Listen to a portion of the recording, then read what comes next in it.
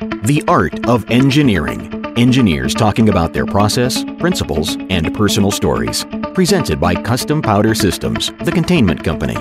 On today's show, it is completely okay to not be absolutely set on what you want to do. From my experience, no one's ever said that, no, you absolutely can't do that. Most of the time, people are going to listen to you if you say that you're interested in something. Now from the Custom Powder Systems headquarters, your host, Denise McIntosh. Well, welcome to this podcast of The Art of Engineering. This is Denise McIntosh with Custom Powder Systems. And today I am delighted to have Caroline Hand, who is a production engineer in the Healthcare and Nutrition and Care Division of Evonik Corporation at the Birmingham Laboratories in Birmingham, Alabama.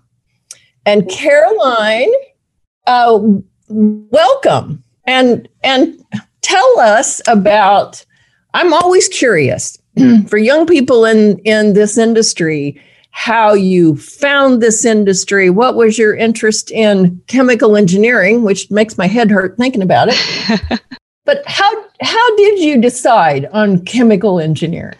So actually, that kind of goes back to high school. So when I've always been very indecisive, I'm still kind of am, but when I was trying to decide what major I wanted to go into in college, I really had no idea. I knew that I loved math and science, very strong in both of those fields. I knew that I wanted to do something, but I didn't really know exactly what that something would be. And it was actually kind of funny. So one day, one of my favorite teachers, he brought up an engineering expo that one of our local colleges was having. To me, as a high school student, that just sounded like a great way to just go kind of get out of school and go hang out with your friends. And, my favorite teacher, I didn't really have too many expectations when I was going there. At that point, I didn't really know what engineering was. When I thought of engineering, it was mostly someone with maybe plans in their hand, usually a field, maybe something in construction. But when I went into that expo, it was like a kid in a candy shop feeling almost. It was incredible. I had no idea what all you could do with engineering. They had expos showing that you could create toys and medicine and just everything that my mind just couldn't wrap its head around. And that's just sparked my interest. And after I saw that, I was set on engineering. Then chemical engineering just kind of it fell into place. I loved chemistry. That was probably my favorite science at the time. And chose that, stuck with it, love it. Very happy I stayed with it. So was your choice of the University of Alabama an automatic one from family or because of chemical engineering? Not really, actually. So my mom works in colleges, and she's actually the one who brought up Alabama. It was not completely off my radar. I hadn't thought about it at all. I was very focused on just rankings in high school. I really wanted to go to a top school. So I ended up going to some of those top schools, but during different college visits, and it was odd experience. So some of them, I went to one at which point I'd already been accepted, and it was probably maybe 100 students there. And this may be an exaggeration just based off my memory, but I was maybe one of 3 women, and it was just a very odd feeling. It was, I felt very not called out in a bad way, but they were just I could tell that they were looking for women to go there. And Alabama, it was an interesting experience for me. There was actually a lot more women in engineering that I noticed at other schools. It was just very exciting. They're very focused on building their program right now. So when I went there, I loved the campus. The program was very impressive when I went to go check it out. And at the end of the day, that just felt like the right place. That is such a big part of knowing you're in the right places when it feels right. Yeah, absolutely. Couldn't agree more. Tell me about then, how did you come about the opportunity to join Evonik? It's kind of funny. So I never really had planned on going to Alabama, but I ended up wanting to stay in Alabama too. I was looking at different careers in Birmingham, that area. So Evonik just came up. I ended up getting an interview, and I guess it's similar to the college experience. I was interviewed by what ended up being two of my supervisors for a long time, and we just clicked. It was a very comfortable interview. I was very exciting. I honestly didn't know too much about exactly what pharma did and how engineers were involved in that. But when just during that interview, it really felt like home. It was very supportive environment, very open to any kind of experiences. So what did you start there doing? Because I think I noticed on LinkedIn that you actually started as an operator. I did. Yes. So I actually started as an operator. I got a really interesting experience. So it was actually myself and one of my good friends, Amanda, who was also an operator at the time, but we both have engineering backgrounds. We were placed on this project, which is actually ends up being the production line that you built the lift for. So we were placed on this production line, and it was in this stage of qualification, so there's lots of troubleshooting involved. It was very, very hands-on. We had the operator role, but it really wasn't operations most of the time.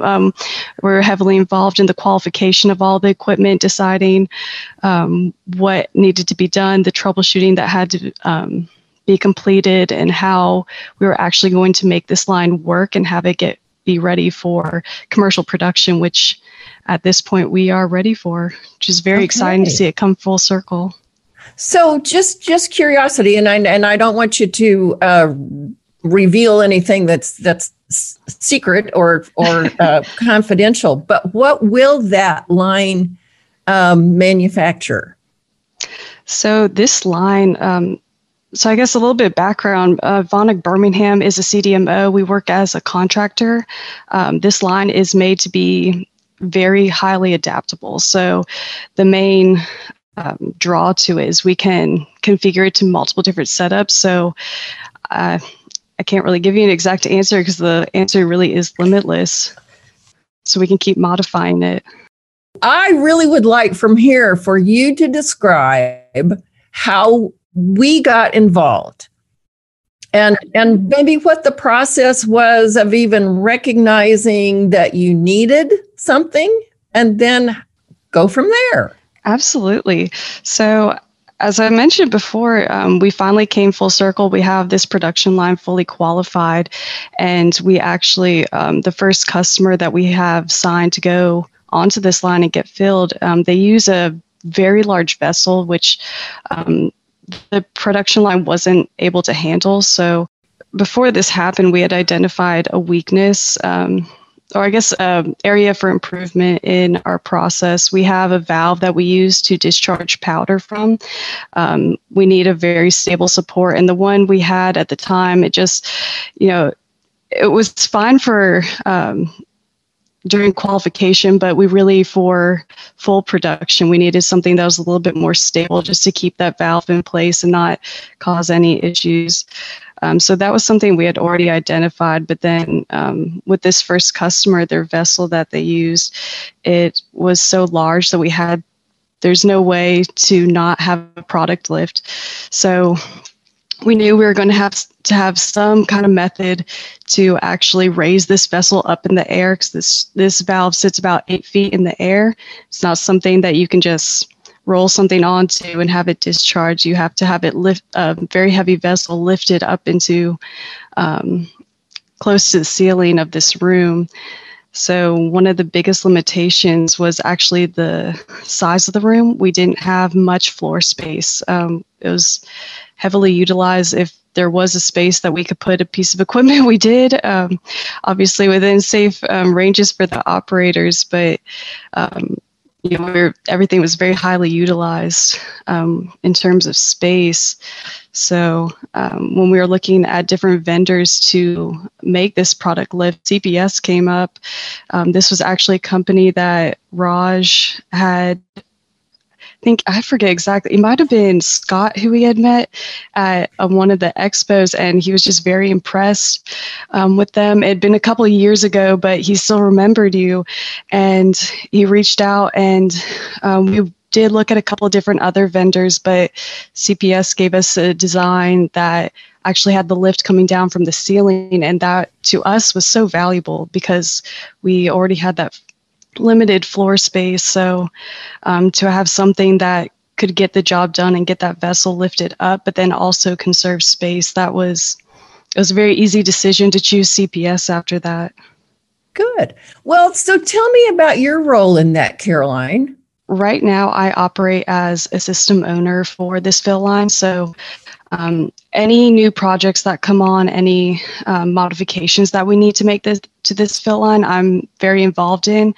I look out for the production interests. So mainly with this lift project, I was looking at how is this going to work for production? Is it going to be easy for our operators to use? Is this something that we're going to have issues with maintenance? All of which we all worked out, and we obviously do not have any of those issues with that. You know, we were just talking about that today because we built so many lifts, and this one is sophisticated. Oh, yes. It's my best description because of the close tolerance on the docking. Absolutely. So for this valve, we have to dock this very heavy vessel within a couple millimeters, and it has to be exact and repeatable every single time. So that was a huge challenge when designing this lift for you guys to actually make that happen. From a manufacturing perspective, that's something that I was very concerned about at first. That was probably my biggest thing. Rather, I knew, we could find a vendor that could lift a vessel up and get it in the air, but to actually have that docking and that precision and have it also be very easy and usable for operators, that CPS really came through for us in that. Well, thank you. So from your perspective, because having never been on the other side of that, I find it fascinating, the process that a company goes through, to decide to determine that they have an issue, and second, how do you go about finding that vendor that will fit that? But then, to me, as a young engineer, maybe looking at this is the opportunity to maybe go, because we were thrilled to have you and Raj come and be able to do that functional testing even during the COVID, and have you on site to see that. Yeah, I was absolutely excited about that. I mean, just having both Raj and I being able to go, that was very exciting. With this fill line, since I did mention it was so adaptable, that also means there's a lot of opportunities to add new pieces of equipment. And for me, this was my first FAT. It was a very impressive one too, to not just have any FAT, but for a product container lift, which is the first for our site at Birmingham. It was unbelievably exciting.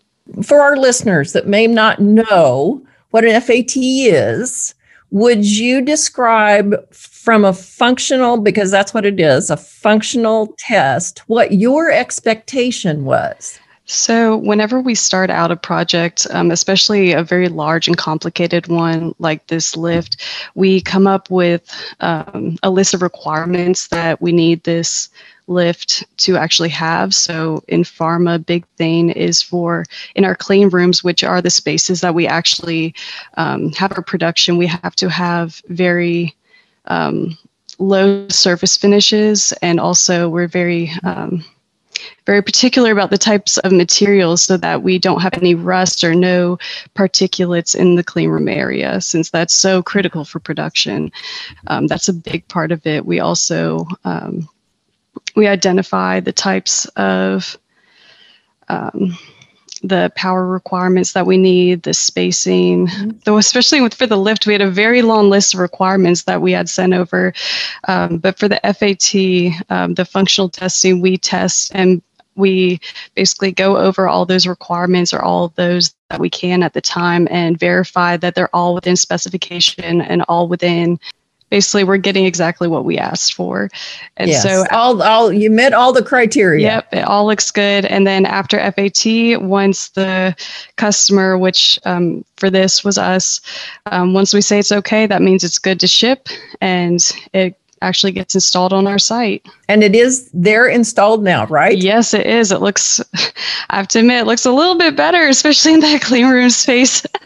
So yeah, that was impressive having it outside, but it's really incredible seeing it inside. We sent you any pictures? I don't believe so, but I will share with our listeners that because of the configuration of our building and the space that we had available, we actually did this FAT outside.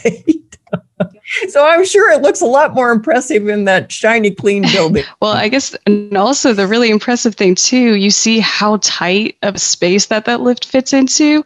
Every time I watch it, it's like, how is this not hitting the wall? It's perfect every time. It's nerve-wracking in the sense that it's very tight tolerances, but that lift has no problem making those tolerances. Good. Well, thank you for explaining all of that. And if we can just maybe divert just a little bit, well, who have been you mentioned a teacher, but beyond that, who have been your influencers or your mentors, or maybe currently where you are at Evonik? So at Evonik, we have a really incredible group of women that are very supportive. And I think that was one of the biggest things that I took away just within my first couple months when I started my first job. So this is my first job right out of college. I was still figuring out what I wanted to do. I was figuring out how this industry worked, how just this entire site, it was all new. And as I mentioned, the two women who had initially interviewed me, who just really sold me on Evonik, in addition to so many others, I was never allowed to doubt myself at Evonik. Every single time, if I even tried to, I'd get pulled into a room, and one of my supervisors, she would always tell me, like, you are absolutely qualified. You can do this. You're going to be fine. And that's been that's really helped me grow, especially as a young engineer, having that support system. What a great vote of confidence. I know. Sometimes it's like, do you really mean that? It's really tricky. I love challenges, but it's incredible how much they believe in you. And that's been such a blessing working here. I think that's a huge thing that Evonik has. We even have it's called a women's interest network, where we have all the women on site that all get together, and it's basically just a giant support system to build women up and really to help you be the best that you can be. So any idea how Evonik got started down that path? I just find that so refreshing. Yeah, so I want to say it was maybe a year and a half ago that club was actually started, but I think it's just all comes down to the culture at Evonik. So I would never even try to list all the women that I've had come up to me and give me advice, or even just say that, hey, like, if you need anything, just let me know. It's almost every single person who works there, and even the men too. It's a very supportive environment and great place to grow. Our first introduction to Raj was actually several years ago, and we built, I believe, a small containment device around a piece of equipment. But I will tell you, I was impressed with Evonik just from meeting Raj, because he's so personable and so approachable. I have, at every conference since then, if Raj was there, made sure I found him, because those are the types of relationships that we like to build on. Absolutely. Yeah, he's been at Evonik for a long time, so definitely speaks to the kind of people that Evonik looks for. Well, anything you'd like to share with other young women, young men who are looking and trying to decide what to do with their lives? Anything you'd like to share? So I think the biggest thing that I'm still learning is that it is completely okay to not be absolutely set on what you want to do. I think, when I first started my career, I'd meet people that were about the same age and they knew exactly what they wanted to do, just a very straight line, didn't have any worries. It's like, this is what I'm going to do, this is what I'm going to be, and that is that. And I've just never been that way. I have lots of different interests. I could be equally as happy in 5 different jobs. And I think just, trying that first job, understanding what you like, and just kind of growing from there. And then building on top of that, not being afraid to ask, say that, hey, I'm really interested in this. I want to continue down this path. From my experience, that's always been met. No one's ever said that, no, you absolutely can't do that. It's always taken very receptively. And, most of the time people are going to listen to you if you say that you're interested in something and you know what you want to do. Well, Caroline, this has been delightful. And you and I have lots in common, because if anybody tried to follow my career path, they'd have gotten lost on the first turn. And I so appreciate you and Raj being able to come here so we could meet in person. Oh, absolutely. And thank you so much for sharing your thoughts with us today. Thank you for having me. I was very excited when you sent me that message. Well, we may be able to do this again. Oh, yeah. We can do it a couple of years from now. We'll see where I'm at there. Exactly. And which turn I've made. The Art of Engineering. Engineers talking about their process, principles, and personal stories. Presented by Custom Powder Systems, the containment company. custom-powder.com.